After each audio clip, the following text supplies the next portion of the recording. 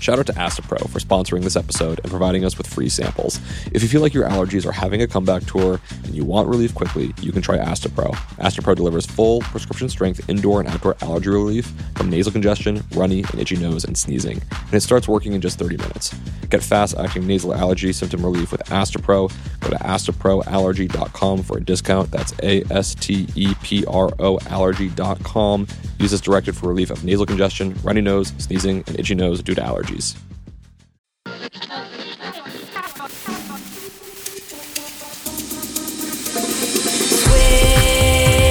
Switched on Pop. Welcome to Switched on Pop. I'm songwriter Charlie Harding. And I'm musicologist Nate Sloan. Nate, I want you to take me back to your childhood. Okay, it's Manhattan. It's 1995. I'm playing pickup basketball in Central Park. Just getting dominated, just getting schooled. But I comfort myself by listening on my Walkman to the first CD I ever bought from the HMV on 86th Street. And that, of course, is Seal's Kiss from a Rose. Baby, I compare you to a kiss from a rose on the grave. Ooh, the more I get of you, the stranger it feels, yeah. And now that your rose It's a beautiful song. I love this track. So I have a question for you. Yeah.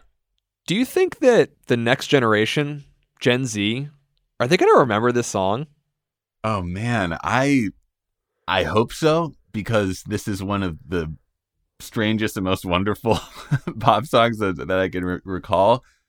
But I don't know. I don't know if a Gen Zer would be like, yeah, Kiss from a Rose, or if they'd be like, what are you playing me right now? So I can actually tell you with some data. A friend of ours, Matt Daniels from the publication The Pudding, put together this really cool study that looks at the canon of 90s popular music. He surveyed a ton of people to figure out what is known and not known, what are the big gaps in our generational musical knowledge. And Kiss from a Rose, it's having a tough time. Now, 88% of millennials know it. Gen Z, only 51% recognition. Not bad, though.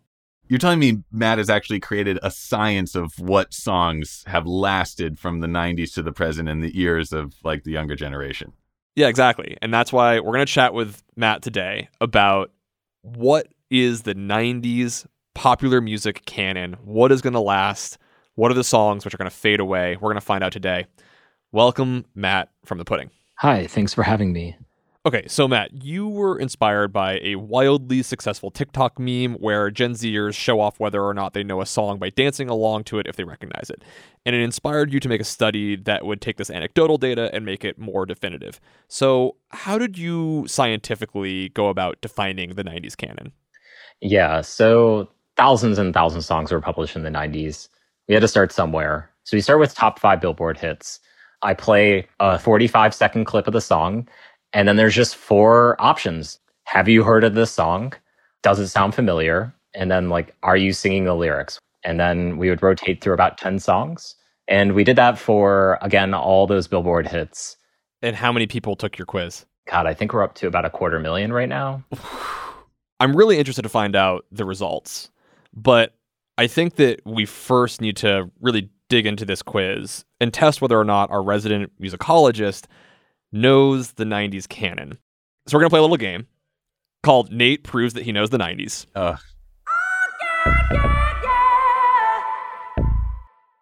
So here's how the rules are going to work. Nate, you're going to get 7 songs. Uh-huh. You get a point if you can name that song and artist. The bar is higher for you because you have a PhD. Sorry. And there's a twist. Oh, God. Because this isn't just about whether or not you know the song. This is about whether or not the next generation is going to carry that song forward into the future. And so you have an opponent. Who? Who dares?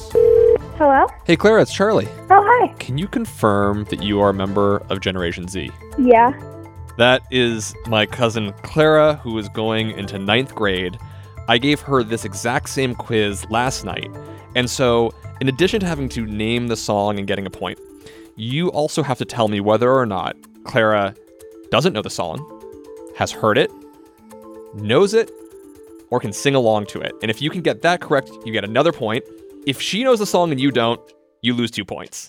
This is a nightmare. I really think I'm about to be shamed in front of everyone who listens to this show by a ninth grader. Because whenever there's music, if you do like pub trivia and there's a music category, everyone on my team is always like, oh, good, you're a musicologist. You're going to answer all these questions for us. And then what invariably happens is I can't answer any of them. And everyone just is like disgusted with me. And now that's going to happen except times 1,000. So, yeah, I'm really grateful you put me in this horrible position. Let the shaming begin. All right. Matt, what I want you to do is I want you to be our referee. You know the rules. You're going to keep score for us. Let's jump right in. Song of the first. I'm going to play the exact same clip that I played Clara. Can you name the song and artist? If you wanna be my lover, you gotta get with my friends. Make it last forever. Friendship never ends. Yeah, that's the Spice Girls. Song. And it's called Wannabe. Okay, great. And how did Clara respond? I think she knows that song. I think that's canon. How well does she know it? She knows it well enough to sing along. It's an empowerment anthem for the ages. I could sing along to that. Yes, Clara, coming through. All right, doing well. We got 2 points. Song number 2.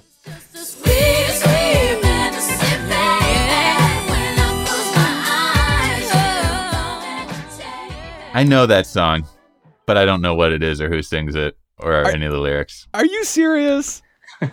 See, even from my supposed best friend and co-host. See, I knew this is... Oh, man. This might be the end of our show, honestly. All right, that is Mariah Carey's Fantasy. Yeah, I know. Now that you said it, I know that's what it is. And what about Clara? I'm sure she knows it. I'm sure she can sing along. I don't know that one. Okay, so basically here you get no points. You got both questions wrong. Okay. But just for clarification, you'd heard of the song, you just couldn't give the name or... I had heard of the song, I just couldn't place the artist and title. Thank you, Matt. A lot of people don't know artists and titles. Matt, I appreciate that you're being kind to Nate. I have upped the ante for him because he has a special degree, he has studied for years and years and years, and he should just know the answers. In historical music, drop some Mazursky in here, and I will be on top of it, Give me a Coltrane solo. I'll be all over it.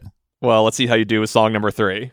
All right. What's our next one? A little bit of Monica in my life, a little bit of Erica by my side. This is Lou Bega, Mambo number 5, and I could sing along.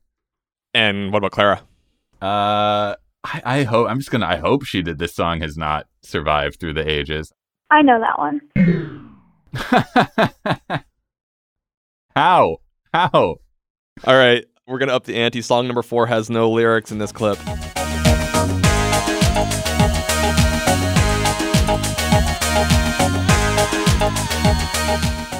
That's Macarena by Los Bayside Boys? Los Del Rio. Bayside Boys remix. Matt, should we give him a point? Yeah, definitely. It's not Jeopardy rules, Right. Okay, but what about Clara? Interesting. No, I haven't seen anyone do the Macarena in years. I'm going to say no. There's not even any lyrics, but do you know that one? Yeah, I know it. Do you know what song that is? The Macarena. Ooh. Interesting. The plot thickens. All right, here we go. Song number 5. Back in school, we used to dream about this every day. Could it really happen? Or do dreams just fade away? I'm not sure that I've heard the song before. Oh, my gosh. You never said a part of the game is that you have to audibly groan every time I get one wrong. I think you lose a point for that, actually. Well, maybe I'm not being fair. I'm not giving you enough of the chorus, but this is Boyz II Men's Motown Philly. Oh, Motown Philly. I think if I'd heard the beginning... Yeah, okay. No, I'll take the L. Clara doesn't know this. I don't know that one. Okay, so you got the song wrong, but you got her answer right. You get 1 point. Okay, I'll take it. All right, how are we doing, Matt? Quick check-in before our last 2 songs. I'm trying to keep score. I think we're at like 2, but don't hold me on that scoring system, you know? Let's go to song number 6. Nate, can you redeem yourself? Possibly.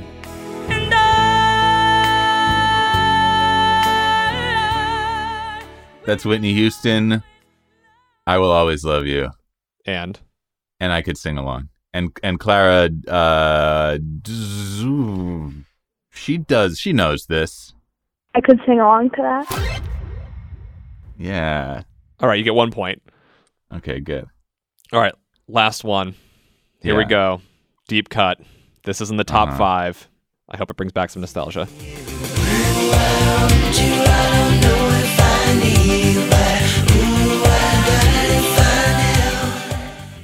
I don't even think that's a song. I think you just kind of whip that up in your home studio and are trying to trick me. That I've never heard that before. And do you think Clara has either? No, because you just made it up. I've never heard that. Yeah, This it's conspiracy. is Savage Garden's I Want You. Mm. It has the famous line about the Chicka Cherry Cola. No, nothing. No. All right, Matt, how many points has Nate scored? You can just make up any number and we'll give it to Yeah, him. we'll go with like 4. 4. I'll Okay. take 4. That's good. That's If you were good. if you're playing along at home, here is how you could have ranked. If you had 1 to 5 points, you get a Nintendo Game Over screen. If you had 6 to 10 points, you were saved by the bell. And if you had 11 to 14 points, you are a TRL junkie. So, Nate, you get the Game Over screen. You lose the 90s. Yeah, How do you feel about your performance? that was exquisitely unpleasant. Thank you for putting me through it. Now, you might feel like, well, you had this other opponent, Clara. Like, this is just anecdotal, just like these TikToks. Maybe this isn't fair to the overall sort of sentiment of a large data-driven analysis of the 90s canon. However, in looking at Matt's data, Clara actually answered exactly in line on the average with every other Gen Z respondent. So I think she was a good representative for her generation. Okay, so now I hope we're going to try and unravel how this is the case, because I need some explanation of how a 9th grader knows Lou Bega's Mambo No. 5, because that's just breaking my brain a little bit. We're going to dive into the findings of this study when we come back from the break.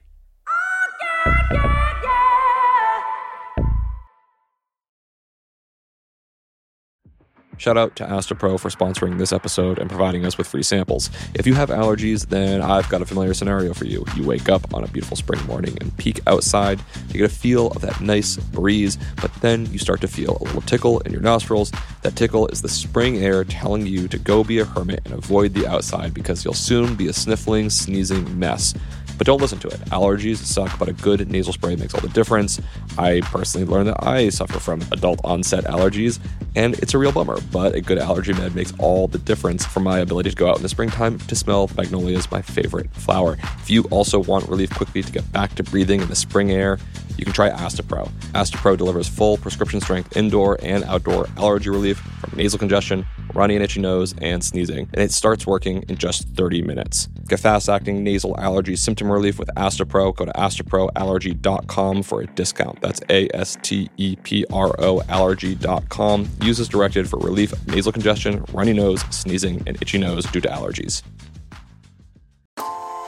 Calling all female runners, it's time to lace up and join Team Milk.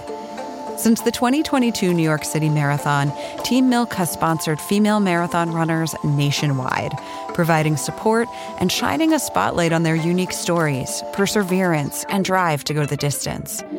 Why milk? Dairy milk is an excellent nutritional add for both marathon training and recovery. Milk contains 13 essential nutrients, including high-quality protein, making it a crucial component of a training diet.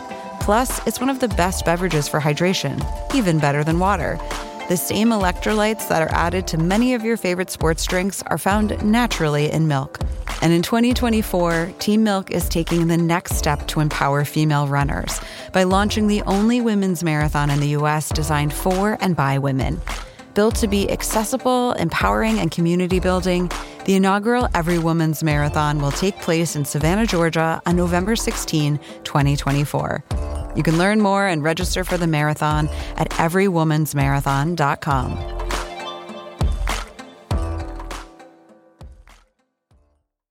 I think we're all itching to find out what these 3 million data points point to in terms of what is going on with the 90s canon. And so, Matt, I want to dig into a couple of your key findings. First, the sort of overall insights. We also want to look at what has fallen farthest. What is that sort of lost millennial cultural knowledge? Where are our big generational gaps? And what are our top 5 songs of the 90s? So to kick it off, what are some of the sort of larger insights that you found in running this data? I think the big insight I found was that, as you'd expect, most ninth graders, really most teenagers, people in their early 20s, have no idea any music from the 90s. There's obviously the songs that you played, Macarena, Mambo Number 5, that are still in rotation at weddings and bar mitzvahs and, grocery stores. But for the most part, all of the music is between a 0 and 10% recognition rate. So as you'd expect, the canon should be small. The songs that are remembered from earlier decades shouldn't be 1,000 rows. It should probably be like 15 rows. That was kind of the biggest surprise for me. Obviously, that's not surprising maybe to somebody that's been studying this for a while, but I was definitely sad to see most of my favorite songs not up there in recognition rate. So there's a very strong correlation of how old you are when a song comes out and whether or not you know it. Is there like a pivot point at which a song is now part of lost cultural knowledge? It's interesting. For the most part, I think we're seeing songs fade when people were not alive when they came out, like your cousin. In this instance, we see the drop really sort of happen around people who are 5 years old or younger, or obviously not born yet when a song was released. But if you were maybe around 7, 8, 9, or 10 when a song came out, it's probably in the back of your brain somewhere. And then is there an age where there's sort of like peak familiarity? Yeah, so we went with 13, which was also supported by another New York Times project that looked at Spotify data and tried to figure out what music do people generally gravitate to on Spotify from their youth. 13 seems to be like, if it was a huge hit, you know it. And it's downhill on either side from there. So what I love in your article is you have charted basically the gap in knowledge of those who are millennials versus those who are Gen Z to figure out which of these songs are lasting, which are falling. And so what are some of the songs that have fallen the farthest? Yeah, it was interesting. I wanted to really highlight these songs, but they had fallen so much, I felt like there would be no personal relationship with these songs for anybody that wasn't a millennial. So great example, 1 Week by Bare Naked Ladies. It's been 1 week since you looked at me. Cocked your head to the side and said I'm angry. 5 days since you laughed at me, saying get that together, come back and see me. 3 days since the living. Yes. That was one where we actually see the biggest gap between millennials and Gen Z. Something like 80 to 90% of millennials know this song right off the bat. So there are situations where there are big generational gaps. Are there other examples? Yeah, another one was most of Jewel's music, unfortunately. So you will see, you're meant for me, and I was meant for you. And again, there's a lot of reasons to debate why that's the case. She didn't have the career that a lot of other famous vocalists had later in life. So that might be a case for why she's kind of fallen out of culture for a lot of Gen Zers. You mentioned already Motown Philly, so a lot of New Jack Swing. And maybe that's just a genre thing where that music had a moment in the 90s and didn't really find a place in the aughts in the 2010s. But that seems to be a common theme among songs that have a big gap between millennials and Gen Zers. I find that really curious, especially because Boyz II Men have been collaborating with Charlie Puth. Believe, baby, if you leave me now. You had the big New Jack Swing revival song with Cardi B and Bruno Mars a few years back.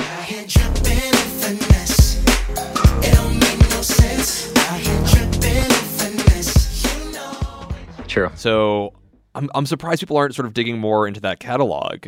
One that was really interesting to me about a song that has really just fallen from a lot of cultural memory is Next's Too Close, which was the most successful song in 1998. Yeah. And here, let me just play that for 1 second. I don't know, Nate, if you know it in your ear. I do know this one. My wife Whitney introduced it to me. So there. Baby, we were crying. Oh, yeah. I get so excited. Feels so good. So real. Try, but I can't find it. You. It's real close. And it's real. This song's recognized by only 46% of millennials and just 14% of Gen Zers, and yet it was the most successful song 22 years ago. I mean, millennials is a big range. So let's not forget that that song had a certain moment for a certain age range in 1998. So I think that might be accounting for that 46%-ish thing. But that also goes back to the idea that songs are not as memorable as you think they are. And 46% is, par for the course for most hits. Yeah, I wonder if this song, didn't stand the test of time because there's certain elements that sound very 90s, the drums, some of the synthesizers. Those kind of timbres tend to change really quickly. And it might be a marker of another era in the way that a young person today would not be comfortable with. So these are some of the songs that have fallen off. There's others where the generational gap is so particularly large that it might say that there are things that only millennials will remember. They're highly recognized, and yet Gen Z have just no clue what's going on. Do you have a couple of examples of those? Yeah. Another 90s R&B hit, Casey and JoJo's All My Life. Song I sing all my life. I pray for someone like you. And I thank God. This is a disaster. This makes me so sad. Again, one of the biggest drop-offs. So much so that you could argue that if you were to know this song, it would basically be a really good signal of how old you are. Right now, we're defining millennials as anyone that is older than 1981 and or born after 1981 and born before 1997. This is a great example of the entirely fun but totally useful side of data science. It'd be great if that were a question on some official government survey, do you know this song? Oh, we know your age. In order to enter this site, you must identify These three Too songs. Close by Next. There were a couple of surprises on here for me. I was really surprised to see that Jennifer Lopez's If You Had My Love has become such a marker of generations. If you had my love, I gave you all my trust. Would you come for? What would you do, babe? Tell me right now. And if somehow you need to know. Still bangs. I figured, Jennifer Lopez is an icon and someone whose career has really lasted. She was recently doing the Super Bowl. She's been in endless film. Someone who's really culturally relevant, and yet this song has a 76% recognition by millennials and only a 30% recognition by Gen Z. Yeah. I mean, if you even go into certain age ranges, it just pulled up recognition by year. And if you were born in 1982, you have a high 90% chance of knowing this song. So basically everyone has heard of this song if you were born in the early 80s. But if you just grab someone who says that they were born in 1998, it drops down to 20%. It does make me think that we mentioned the Casey and JoJo track, the Jennifer Lopez track here. It's it seems like there's something about the 90s R&B, which is perhaps an era that is ripe for revisiting, since there seems to be so much forgetting within the next generation. Yeah, I think forgetting is an interesting phrase too, because it kind of points the finger at who's to blame. And I think millennials are to blame, actually, because they're the ones not playing it for Gen Z. It's not that Gen Z is forgotten. It's that no one showed them the music, or it's just for some reason the adults haven't played it. And yet some songs have succeeded overwhelmingly. Let's run down the top 5 songs that are, according to your survey, 90s canon. Our job, Nate, is to see if we can figure out if they have anything in common, if there's any rhyme or reason to why this is happening. Okay. What do we have? All right, so we have My Heart Will Go On by Celine Dion.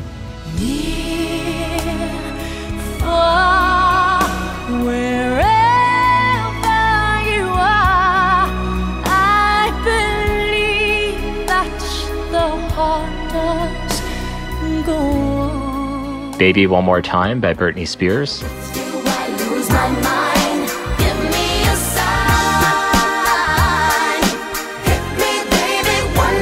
Wannabe by the Spice Girls.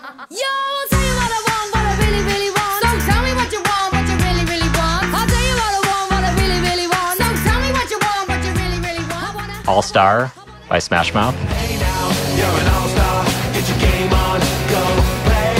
Hey now, you're a rock star. Get the show on, get Mambo Number 5 by Lou Bega. a little bit of Monica in my life. A little bit of Erica by my side. A little bit of Rita's all I need. A little bit of Tina. Oof. Fascinating. Yeah. Okay. Here's one idea. Yeah. Kind of an extra musical concept, if you will. Yes. Okay, we're talking My Heart Will Go On. Yeah. Smash Mouth's All Star. Yeah. And I think there was one other that were featured in massive blockbuster movies. Yeah. Spice Girls had a film as well. And Spice Girls, Spice World, saw it in theaters. I wonder if that gives these songs a little boost because they're like Right. doubly lodged in our cultural memory, movie, hit song, Yeah. you know, coming together to keep those in our collective consciousness. I think that's fair. So that's extra musical. I mean, I'm trying to think like from a genre or even any sort of like other kind of, is there any musical rhyme or reason as to why these songs succeed, or are we completely outside of the realm of what we usually do on our show? I mean, if you can draw a line connecting My Heart Will Go On to Mambo Number 5 to Wannabe, yeah, then you've that's like galaxy brain musicology right there. That's like pyramids on the back of the dollar bill level. Like I would be suspicious if there was some secret chord that connected all of these songs. I'd be like, no, that's too simple. Totally. Yeah. I mean, I feel like the only other extra musical thing I can point to is that they were all after 1997. And so these songs were all later in the decade and perhaps have a little bit more cultural memory than songs which are earlier in the decade. I mean, that's a simple answer, and it is worth looking at the sort of larger decade. If we go down just in like the top 20 in the list, there are some other songs from earlier in the 90s. So important candidates would be like The Power by Snap. I've got the power.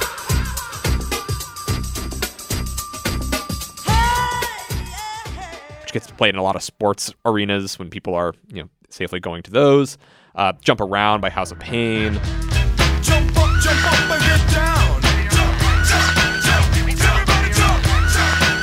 jump. Baby Got Back by Sir Mix-a-Lot. I like big butts and I cannot lie. You other brothers can't deny.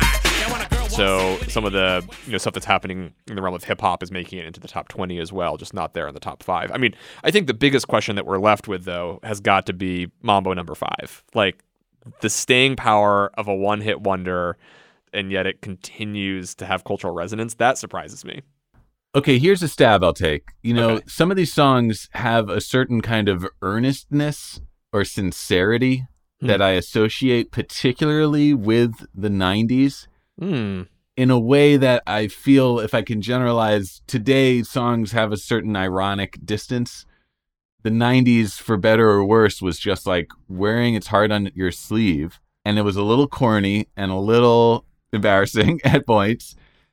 And yet now perhaps we find either a certain kind of comedy or even a certain kind of comfort in accessing the earnestness of the flute that starts My Heart Will Go On.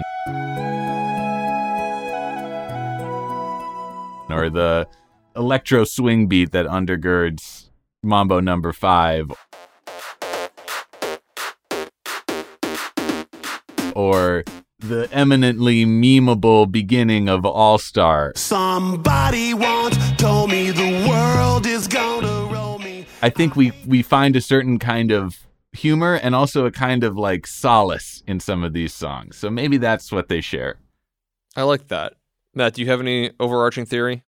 I mean, these are very kid friendly. I was thinking Mambo Number 5 was the only one that was maybe like not. I mean, it's dealing with a topic that's a little bit like not parent friendly, but I think for the most part, I could see this on a Kids Bop record. So all these songs are decently like something I think could be like shareable with kids. I think as you go further down the list, you're getting into more sophisticated themes that just might not make sense to share with a 12-year-old. So that could be what's going on here in some ways, at least with 90s music. That's a good theory. I dig it. That's very persuasive. Let's go with that. So I guess my final question here is, how wrong might we be? What's wrong here? What are we missing from this study? Like, if you were to reconsider it or take it from a different direction, why might this canonical list be wrong? Yeah, I was thinking about what was wrong, like what should be at the top that isn't. It's like, oh, obviously bare naked ladies. What's missing are a lot of the nuance in how we break down this data, right? There's one which is this is a cross-section of all humanity. We didn't necessarily ask where people were born, what country they hail from, how old their parents were, their race, their gender. Really, all we have is their age. And there was some reasons for that, mostly because we wanted people to do this. And if you ask too many questions, people don't do what you ask of them. So this was really to get a high-level idea of like, all right, of all the bangers from the 90s, what are the ones that are floating to the top? Can we get an answer to that? I think the next question would be, okay, how does this change based on who you are? And one of the main theories we had as a team at the Pudding was that your parents have a big role in this answer, and how old they are is a big role. With the 90s, maybe that's less of the case, but especially with what's remembered from earlier decades, who your parents are, I think, does affect your music taste. So that data would be very informative. And then probably the next level down would be geography. Are you growing up on the East Coast, West Coast, the South? Obviously, you're probably going to know Jewel more, maybe, because there's some like country overlap there. Country would be a big thing, although this already is biased towards US respondents. And then we can get into some of the other demographic things like gender and race. I think from a survey perspective, that makes a lot of sense. Like, I would love to see that slice of data. The big thing that this approach has me thinking is whether or not we should even trust the data that's just 20 years removed. I guess the line of thought that's influencing me is from one of my favorite books, Chuck Klosterman's book, But What If We're Wrong? That basically posits that all of cultural canonical knowledge is utterly divorced from what was popular in its day and usually reflects the arbitrary cultural values of the future culture that will exist. And so like a great example of this was like Bach was utterly forgotten for more than a century, right, Nate?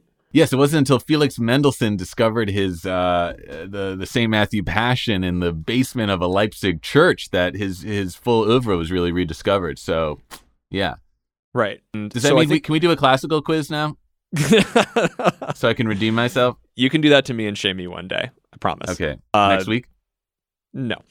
Thinking about it from that framework does make me think about like what's lower on the list. What are the things that are really going to be remembered? Though I can't predict what our future values are, like I definitely am the aspirational, hopey, changey. I hope that we like bend towards a more perfect world, a more perfect union kind of view. And if that's the case, I feel like the most important thing that was happening in this era was the shift of hip hop becoming a subculture to becoming the dominant force in popular music.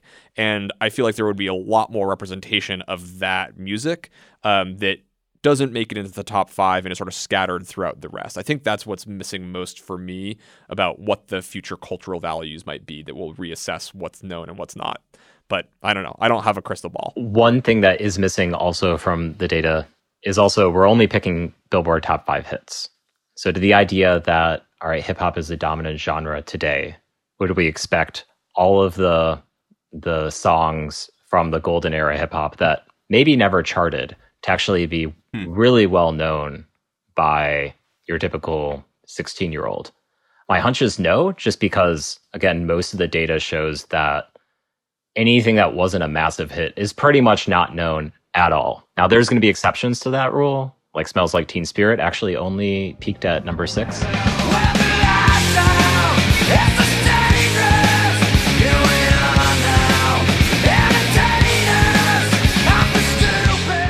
And I would expect that to have pretty widely known recognition, and we're actually collecting data on that now as an exception.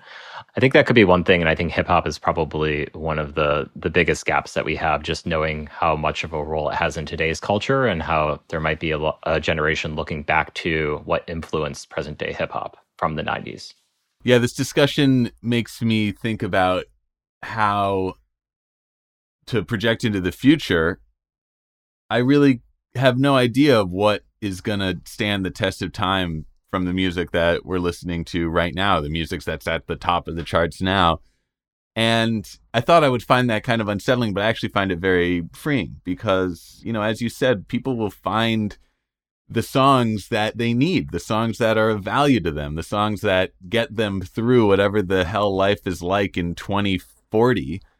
And who am I to say what that's going to be? Let them figure it out. It can definitely be unnerving to think about the temporality of popular music. Many songs are just a fleeting romance, but they can be beautiful. Very few songs are a lasting marriage. That's sort of my main takeaway here. And I don't know. I'm very curious. I feel like I need to do a deep dive in Mambo number 5 at some point because I just don't understand what's going on. And beyond that, Matt, I'm really excited to see the further musical cultural analysis that you all do. It is constantly fascinating. In fact, I should mention you were just nominated for an Emmy with our colleague Estelle Caswell for your work on looking at the trend of falsetto, a story that we actually also reported here on the show. And so I expect many more fun things coming from the pudding and from you. Thank you so much for chatting with us. It's been a lot of fun. Absolutely. Thank you.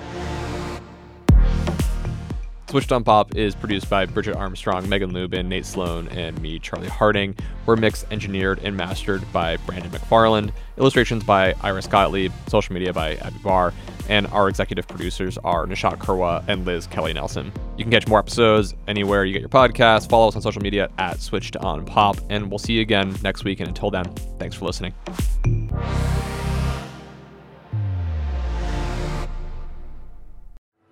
One final shout out to Astapro for sponsoring this episode and providing us with free samples. You know what's a terrible question? What's your favorite part of having nasal allergies? I don't know. Absolutely nothing. Luckily, you might be able to find some relief with Astapro. Astapro delivers full prescription strength indoor and outdoor allergy relief from nasal congestion, runny and itchy nose, and sneezing. And it starts working in just 30 minutes. Get fast acting nasal allergy symptom relief with Astapro. Go to astaproallergy.com for a discount. That's astaproallergy.com. Use as directed for relief of nasal congestion, runny nose, sneezing, and itchy nose due to allergies. Why do you run?